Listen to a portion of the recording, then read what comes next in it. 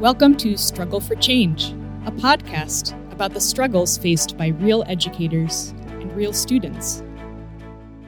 Hello, everybody. Welcome to another episode of Struggle for Change. Today, we have a very special guest, Ashley, who is a middle school teacher who are going to be joining us. And I should introduce myself. I am Valerie Sun, one of your co-hosts for Struggle for Change. And we've also got our two co-hosts as well. Hey, everyone. Tracy Bondi, a CTO trying to change the world. Hey, I'm Emily Hendricks. I grew up with a dog, but I'm about to be a new cat owner. So, Ashley, tell us a little bit about yourself. Who are you? What you doing? So, as you know, my name is Ashley. I have been an 8th grade teacher for about 9 of the 12 years that I've been in with my current district. 2 years I was an ELA intervention teacher for grades 5 through 8. COVID year, I decided to make the change and drop down to 6th for a year to help out. I've been in education for about 15 years. Yearbook advisor, leadership advisor, athletic director, migrant tutor, academic tutoring after school, elope, chaperone. Those are cool. Those elope field trips are amazing. I have so much fun there. Can you tell us what elope is? It's extended learning days. So the state of California, from what I understand, state of California gave public schools money to have 9-hour days. They cannot be school days. So these are Saturdays during spring break. We did a week during winter break. We are taking our kids to Dodger Stadium to tour, see behind the scenes. We're taking them to the boardwalk after we take them to the mystery spot. This past Saturday, I actually got to take 4th through 8th graders to Reedley College, which is a junior college in my area. They had a STEM conference. So my middle schoolers got to sit in and learn about veterinarian medicine, learn about STEM through the public health eye. They got to make LED flashlights. So they got to go to these little sessions put on by one of our junior colleges. I really enjoy those. I get to be a kid again. That sounds absolutely amazing. And obviously you are an incredible educator who is very well invested in the success of your students. And I heard recently you have come across a little bit of an issue. Can you tell us about what's going on with your students right now? So this year, actually, we, as an 8th grade teacher, we actually still do graduation. We hand out 8th grade diplomas if they've met the criteria, cap and gown ceremony, tradition of having a dance put on after graduation that the parents support. This year, currently, with just a couple of weeks left, 50% of our students have not met. Out of 94 8th graders, 47 students are not on track to graduate. And in order to be on track to graduate, they need at least a 3.0. They keep a spreadsheet. I track GPA for all 8th graders. This is the lowest that even some of the teachers that I work with that have been there 20 plus years, the lowest graduation rate. And every year it just keeps getting lower and lower. Can you share with us some of the intervention that has been held for these students, the type of communication that has gone on with the students and with their parents and guardian, or what types of supports have you provided these students to help them get to promotion or graduation? Yeah, that's also another thing, right? Do we call it promotion? Do we call it graduation? Currently, that's actually a little conversation we have. It's always been called graduation. Our new admin is like, no, it's promotion. But but as far as like communication with parents and students, the requirements are in the handbook, the student handbook that parents sign off on. But we all know those really don't get read, right? We just, okay, we need to sign, move on. And they're not huge expectations. They have to maintain a 2.0 average. So even if they fall below a 2.0 trimester 1 or trimester 2, They just have to pick it up a little bit the next trimester. So if I end trimester 1 with a 1.5, I can get myself back on graduation track if I have a 2.5 trimester 2. So it's not like, oh, you're below 2.0, you're done for the year. They can't be suspended more than once. So we do allow one suspendable offense. They have to have a 90% attendance rate. Usually, behavior. They can't have more than 4 pink slips. And a pink slip for us at our school is a major infraction. So like a fight, or we call them type A infractions, and they're listed in the handbook. So you mentioned this is a new trend. So what it is? I mean, you can finish your thought too, but what do you think has changed to make this huge, like, obvious trend that's happening, not just in a couple students, but it sounds like it's more of a community-wide issue here? And it's funny when we look at it community-wide, because in my conversations with the parents want the graduation more than the students. You know, like, that's my baby. I want to see him in a cap and gown, even if it is just 8th grade. I want them to go on the graduation trip. I want them at that dance. I want to chaperone that dance and see, you know, my baby and see my child hang out with their friends. In talking with my students, because I am very transparent with my students, they're 8th grade. I tell them, in 4 or 5 years, you're going to be voting. You're going to be considered an adult. You need to be able to think critically. And so just last week, I said, okay, let's lay it out on the table. What's going on? Why do we have this rate? Of course, their favorite phrase, I don't know. I'm like, nah, that I don't know is the biggest cuss word in my classroom. So I tell them, tell me if you did know. If you did know, what would you say? They really hate that. And in a lot of the conversations, it's like, it doesn't matter to them. And I ask them why. They're like, we're going to high school anyways. You're not retaining us. We don't have to repeat 8th grade. We don't have to attend summer school with you guys. Now, they may be recommended to attend summer school at the high school level, but that's also not a guarantee. They're like, why should I stress myself out when I'm going anyways? I get to go. I get to still follow my friends. And I remember just, that kind of hit me, because I'm like, I get it. But I'm like, as a teacher, I'm like, but I want you to have the work ethic, because you're not going to be able to step on campus in high school with all the transitions and have that work ethic in place. You can't just turn it on. But I get wanting to enjoy your last year of kind of childhood before the pressures of high school take over. Well, it's kind of interesting, Ashley, that you said that it's been getting worse every year. So to piggyback on Emily, I'm just wondering if there has been a shift in perspective in the last 2 years, if students are feeling like we're talking about learning loss, and so I'm just going to fall into that rhythm. I mean, if we were to try to dig a little bit deeper into your perspectives on this topic, is there any correlation to the GPAs going down in the last couple of years? Any correlation to anything that you can think of? What our school did during COVID is we dropped their worst trimester, because we run on a trimester basis.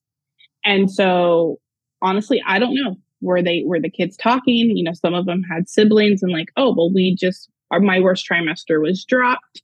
And I remember sitting in a meeting during a Zoom meeting during COVID, and admin saying, we're going to drop the trimester. And I'm like, why? We've been in school since March. Why can't we, based on the timeline, why can't we take trimester 1, trimester 2 in their progress? Because they were just going to hit progress. Why do we have to drop the work that they've done? And they're like, well, it's just better for everyone. Okay. I made my point. We're going to see a problem years down the road if we do this, because it wasn't just a 1 year. We did it 2 years. Last year, we didn't do it. And some of the kids were like, well, aren't you going to drop my lowest trimester? And we're like, no, that's not an every year thing. Right, I think I'm getting that. So it sounds like, Ashley, that the rules changed, right? Yeah. They're going along, they're following the rhythm, and then there's a rule change. They're like, well, what about those guys? Yeah, the rules changed. And what happens when you take out routine and structure away from a kid? I tell them every day, I get you're going to make mistakes. I don't expect perfection. I just expect you to be better than yesterday. You are growing a brain. Your emotions are out of whack. Your hormones are all crazy. And they don't necessarily understand that even though we dropped a trimester, we did it for a certain situation that we were all faced with. It wasn't going to continue. Well, do you think that teachers have also been providing the same amount of rigor that they did in the past? Are there inconsistencies that you've seen between workload, whether it's good or unhealthy? Like what's helping students kind of find a new motivation? To find a new motivation, that's a hard one. I don't even know how to answer that. As far as inconsistencies, kind of like with the Google form that I filled out for you guys, it's inconsistencies in grading. I have had to grow over the course of being in education. I was raised by my grandparents, and my grandfather was a military vet. And I was raised very military style, like you do this, no questions asked. So without realizing it, when I first started in education, I brought a lot of microaggressions in with me.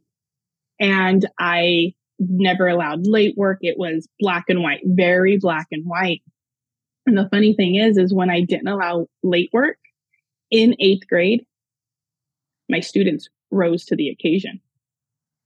August, September, October, part of October, atrocious. Like I was pulling my hair out.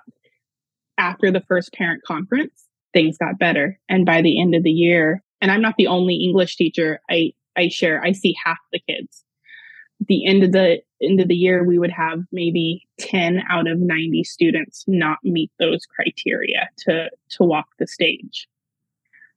In the past, I would say 5-6 years, especially with SEL coming in, which is super important.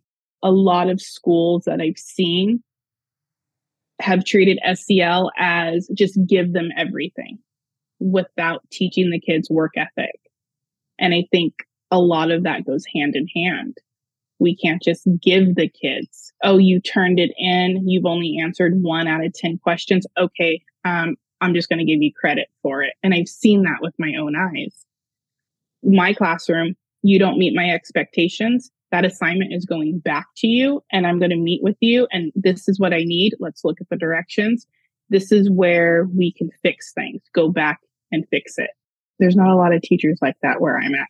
It's, oh, you turned it in. Okay, full credit. So we're not even looking or assessing the quality of work. And kids pick up on that so quick. I can just write whatever I want.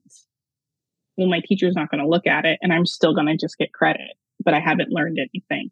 And that's talking to Val about the inconsistencies and the deficits in the grading system in general, especially the traditional grading system. And looking at this, I learned something a couple weeks ago. I did not realize that the traditional grading system was created in Europe in the 1700s. And here we are, 2023, and we're still using it.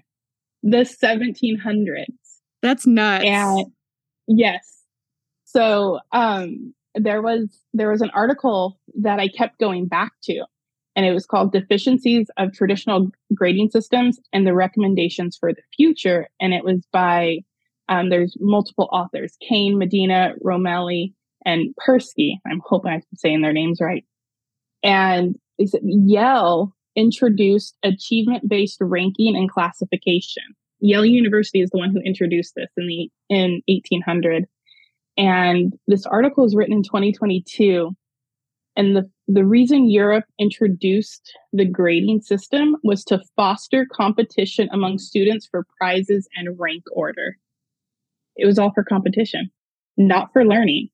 the grades were created to let's get these kids to compete against each other. So I was kind of like mind blown. We talk a lot about equity versus equality, but there's definitely an equality issue if y'all ain't following the same kinds of rubrics, right? And then the outcome of that is reflective in low GPAs over time, right? And absolutely. And I wonder, if I may, I want to pivot just a little bit to ask, and you may or may not know this, but when you think about your peers, the folks you work with every day, do you suspect, because I'm wondering if some of them are dealing with burnout?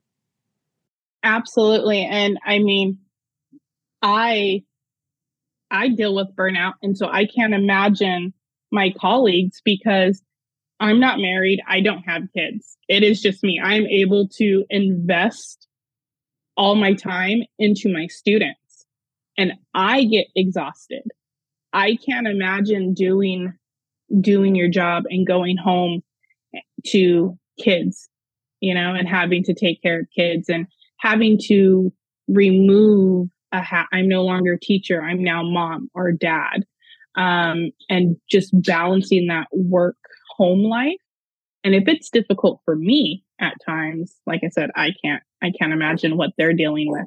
So absolutely burnout, right? We get all of these, we hand out all these assignments, and then we realize that we have to grade all of these assignments. Or do we? That's also a thing. Do we have to grade everything?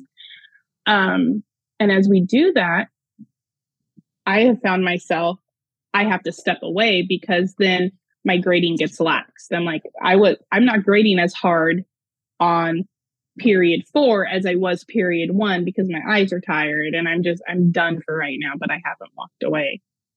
So there's all these inconsistencies with grading, and I definitely think burnout has something to do with it. Burnout can relate, we talk about compliance over mastery. When we are tired and we're just assigning points or assigning assignments, and just, okay, you completed it 10 points, and we're not assessing the actual learning of those essential standards. It's like compliance. We are compliance based with no knowledge, no learning being done. Describe your school community, and who are the people that you feel are the most supportive, maybe other administrators, other teachers. Like, do you personally feel supported as a teacher? I'm thinking more of like social emotional as an adult human, for your staff. A little background about me when it comes to social emotional is, I don't mean this to sound negative at all. I feel like I'm in a different boat. I am a mass shooting survivor. So my social emotional stuff is at just the stuff that I have to deal with. I was at the Las Vegas concert with the shooting that happened in 2017. So there are days when, we hear about school shootings, my emotions, everything, I'm on high alert, and it's just still going, still teaching. And I don't like speaking for people. We've had a high turnaround in admin at our school. This is year 12 for me. And I believe my current principal is number 6 or 7. And we've had a lot of principals come in and just want to change things off the bat. So even teachers, we haven't had structure. We haven't had routine. And we're like, well, we did it this way last year. How do you want us to do it this way? And even that revolving door of admin I've noticed from when I started working for this district to now, we as teachers sometimes have the inability to think for ourselves as professionals, because we're so used to things being changed. And if we don't have structure, how do we provide the structure for the kids? At least for the middle school campus, our admin, it's the best that it's been in years. They are super supportive. Not saying it's perfect, right? Because we're human and we disagree. Our superintendent, it does his absolute best. We are a very small community. We have a student specialist who works with our behavior kids.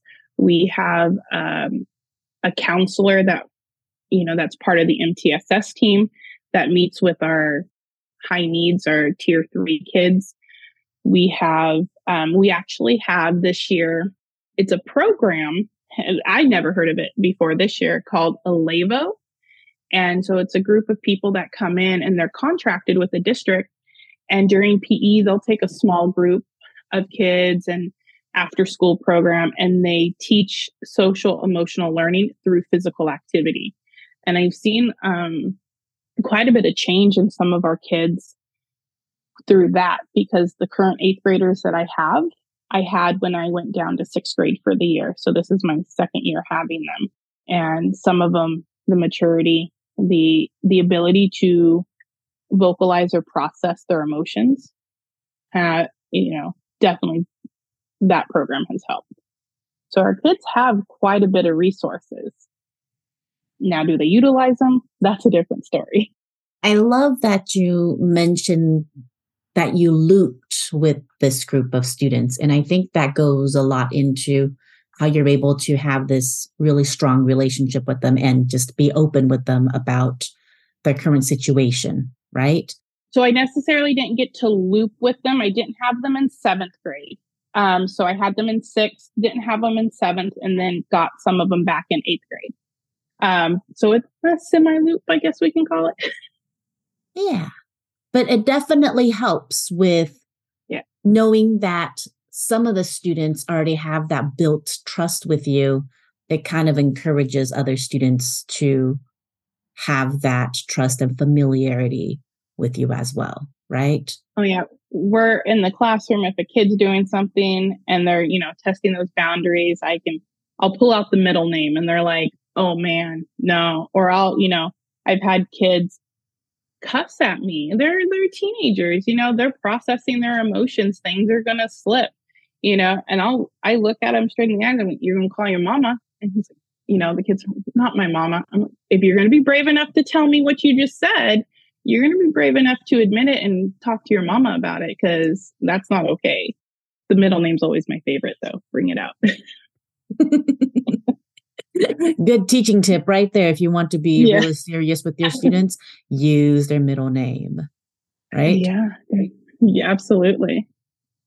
I do have a question, though, and you can feel free to not answer this question. Because of your experience in Vegas, do you think that has really impacted your teaching and the way you interact or build these relationships you have with your students? Absolutely. I have definitely extended more grace, but in that I have had to find a balance, and it's helped me understand that I can help students with their social emotional learning, but I can also hold them accountable. And that's where I go back to my previous comment of SEL is not giving kids everything they want. It is a balance of the two. Because right after Vegas, I kind of got a little relaxed myself. And I had to reevaluate that and be like, I can't shut down because of my personal experiences. It's not fair for the kids. And so when I have an anxiety attack or a panic attack, or just hard day, it's always fun teaching 8th grade when I'm in the middle of an anxiety attack and my sugar level is dropped to 47 and my alarms are going off and the kids are like, get juice, we'll be okay. I've been a diabetic for 30 years. And so it has definitely just kind of helped me find my footing in education, which is the weirdest thing to say about a tragedy. But at the end of the day, right, it's finding some sort of silver lining. I was homeless for 9 months during college. I slept in a park, never missed a day of school, but I slept in a park. And I use my stories because I don't want them to give up. I don't want their home life or their past mistakes to direct their future path. They're still writing it. Well, I just appreciate, Ashley, I want to first thank you for being willing to be so vulnerable and open with us. on a topic that we have historically not been willing to share in the workplace, right? Especially in education. To be a classroom teacher and say, I am struggling with anxiety. I am struggling with emotions. I am struggling with, you call it PTSD from what you experienced. That is really brave and vulnerable. So I want to acknowledge that. I feel like some of the new world we're in our post-COVID workplace, it has allowed for some of that to become more acceptable. I don't know if you have found that for yourself, you're able to be more of yourself in the workplace than you were before COVID, or if it's just been since what happened in Vegas, you've just been raw since then and you're just trying to, some days just get through the day. I would say Vegas definitely allowed me to be more transparent than I was. And I was so transparent even before. I wear my heart on my sleeve, and I feel like growth doesn't happen when we don't share with people. And my experience in anything could possibly just help even one person. And that is totally worth the transparency of sharing something.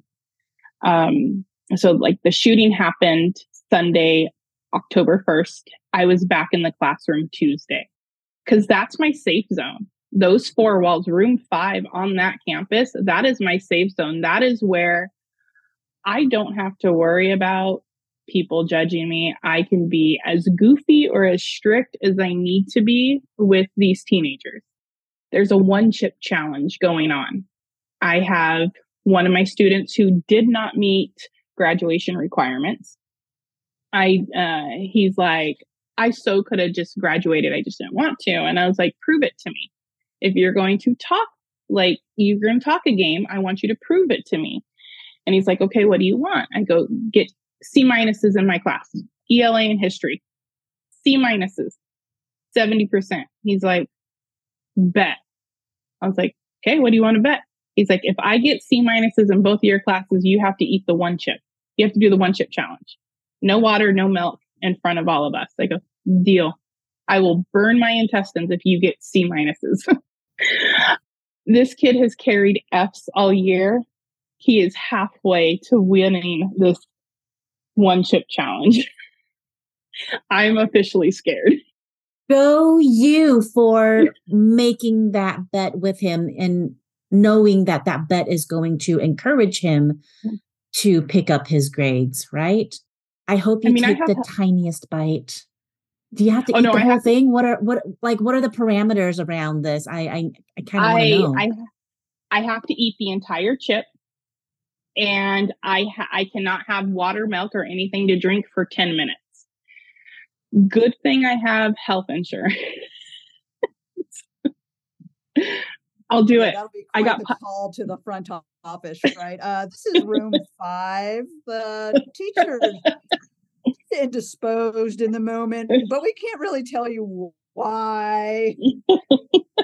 It is, you know what? It is, as the ASB advisor, even with like red ribbon dress up days, if me acting a fool, doing something that society or people outside of education would deem stupid, but it changes one student's life, I'm all for it.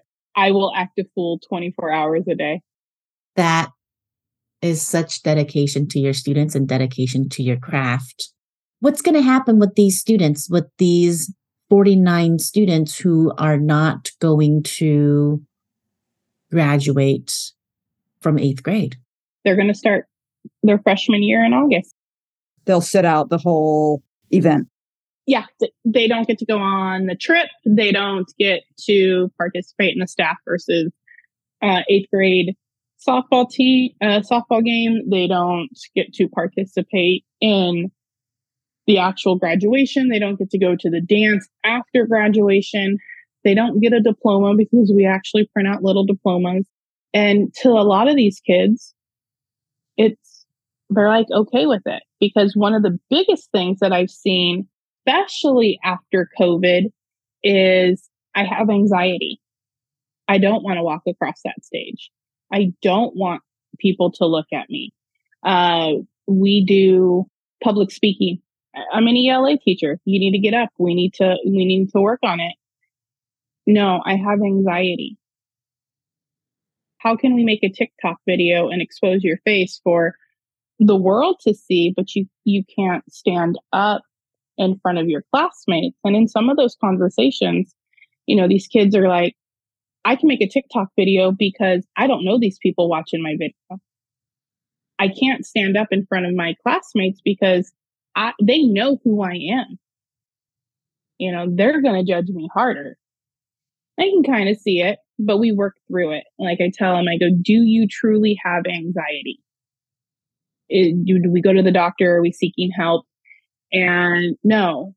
Okay. How can we identify the difference between a student who truly has anxiety and is struggling and a student who is just uncomfortable? Because being uncomfortable can mimic some of those same anxious-like symptoms. I'm, sweaty palms. I don't know what to expect.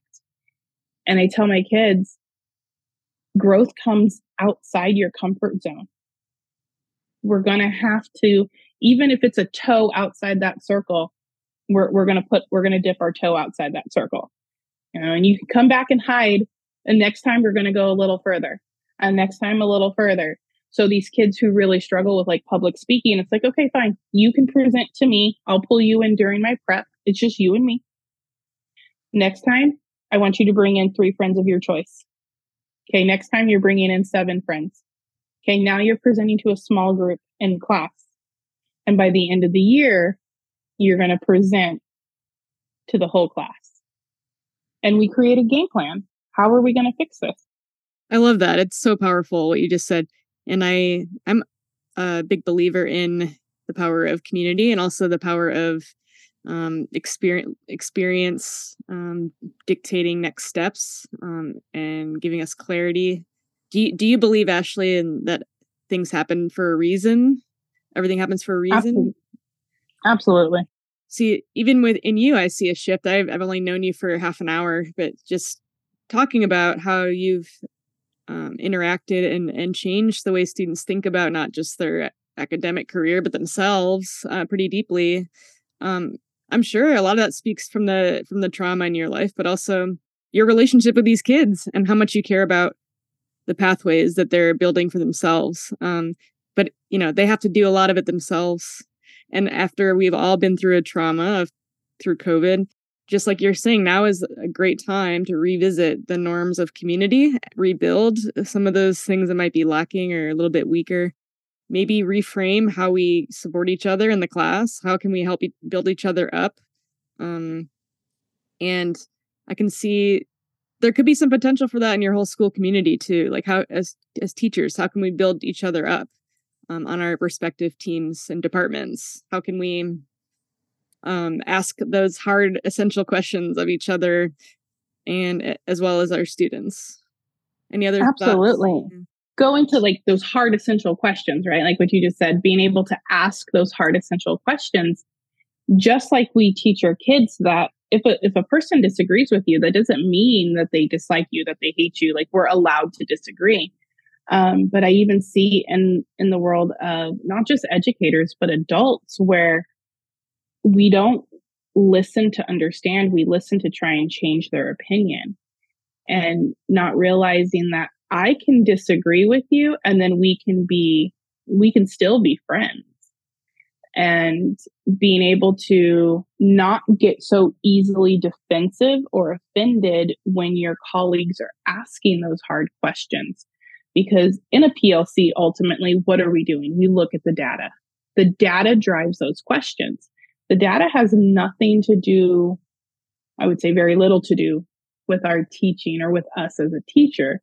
If my colleague we're testing, RI 8.1 citing evidence, and my colleague students blow it out of the water, I want to be asking those questions. What are you doing in your class to get them there? Because I don't have my students there. And being able to have positive criticism and being able to be receptive to that. And that's huge. And I don't see a lot going on in the adult world. I'm not going to say just education, but just the adult world in general. I blame social media. Everyone wants to have their 15 minutes of fame and just like argue, no, this is correct. I think you bring up a really good point that a lot of us, or a lot of people in general, feel a disagreement is you hate me, or and I hate you, right? For these kiddos, they're just not going to be able to promote or graduate, and they're going to be missing out on these activities. I'm a little heartbroken for them. I'm heartbroken too. And it's like, it drives me bonkers. And even when I look at state tests, right? Our kids, my 8th graders, 25% are meeting or exceeding standards. I am sending 75 to 80% of my students into high school unprepared according to a state test, because we all know students are more than just 1, 2, 3, 4. But when those high school teachers get my students and they see that score, they develop a predisposition of the abilities of my student, which will then affect in the classroom. I refuse to look at cumes. I won't unless I have to. I don't want, when I grade, I don't see names. I block out names. I'm human. We're going to develop some biases. I may have gotten into an argument with one of my students, and now I have to grade his test, and it's constructed response. I'm still a little bitter about being called the B word. No, I don't want to see names. I want to see the facts. Thank you so much for sharing that. You've shared so many golden nuggets with us during this conversation with the relationships and how you build these relationships with your students, right? With how you see yourself as a teacher for them with the experiences that you've gone through and the change in the allowances that you give to your students, but at the same time, driving in the responsibilities that they need to have and the learning skills that they need to have to be successful students. If Absolutely. there is one thing that you could share with all of the listeners that we have for building these relationships, for how you wish you could change the rules, bend the rules, or whatever it is for these students to help them see the fun they could be missing out on and not being able to participate in the end of the year events, what would it be? That's carnitas. That's meat right there. I keep going back to the phrase productive struggle. And I think a lot of my kids, and I'm going to speak of my kids because that's my experience. As soon as something gets complicated, they back away. Nope, I don't want it. I'm not touching it. Nope. And having, as a teacher, I want you to sit uncomfortably in that productive struggle. And we're going to sit there, but you're not going to sit there alone. I'm going to be there. I'm going to be right by your side. I'm going to let you fall occasionally. It's going to hurt a little bit, but it's not the end of the world. And realizing that as educators, it's okay to sit in that uncomfortableness, in that productive struggle with your students. We can't just throw them in the lion's den. We have to teach them how to walk, and we need to be right there. Doesn't mean doing everything for them, but we're there. We're a safety net, and allowing them to fall is okay too. You tied that up so beautifully. Thank you so much for being the trust net for your students, for sitting in the discomfort with them so that they're able to learn from their productive struggles, And your students are so lucky to have you as their teacher, rooting for them all the time. And I am now just worried for your stomach when that kiddo gets the C- and you're going to have to do this 1-chip challenge. Oh, he's close too. He's at like a 67%.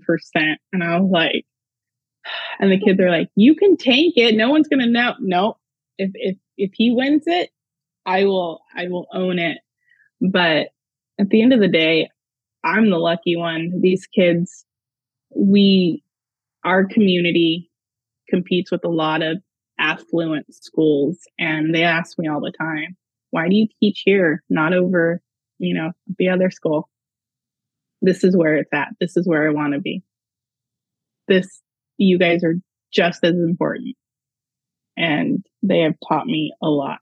They drive me nuts. They give me gray hair, but they've taught me a lot. You are a magical human being, Ashley. I think we need to book you for summer phase part 2 with us so we can hear just how the chip challenge went. A few, we did as the fundraiser coordinator, because like I said, I'm ASB advisor, yearbook advisor, leadership, athletic director. Oh, I love it all. The bundt cakes. We did a bundt cake sell, and I told them that I could sell more than they could combine. And they beat me. Barely, but they beat me. And those fundraisers are how we're able to do fun stuff. So if I can motivate them to do that, so I can then in turn give them more experiences. Again, I will eat 7 1-chip challenges. Yeah. Thank you so much for being here. And for the folks who can't see us, Ashley is holding this gigantic Harry Potter mug that could probably hold a gallon of water. I don't know. It is a gigantic mug. So I have about 5 cups of coffee in this one. It's the Hagrid Harry Potter mug. Thanks for tuning in to Struggle for Change. If you have a real story to tell about a struggle you or someone you know has faced in education, or if you have an idea for a future episode, send us an email at struggleforchangepodcast@gmail.com, and we will be in touch. You can also find us at struggleforchange.com.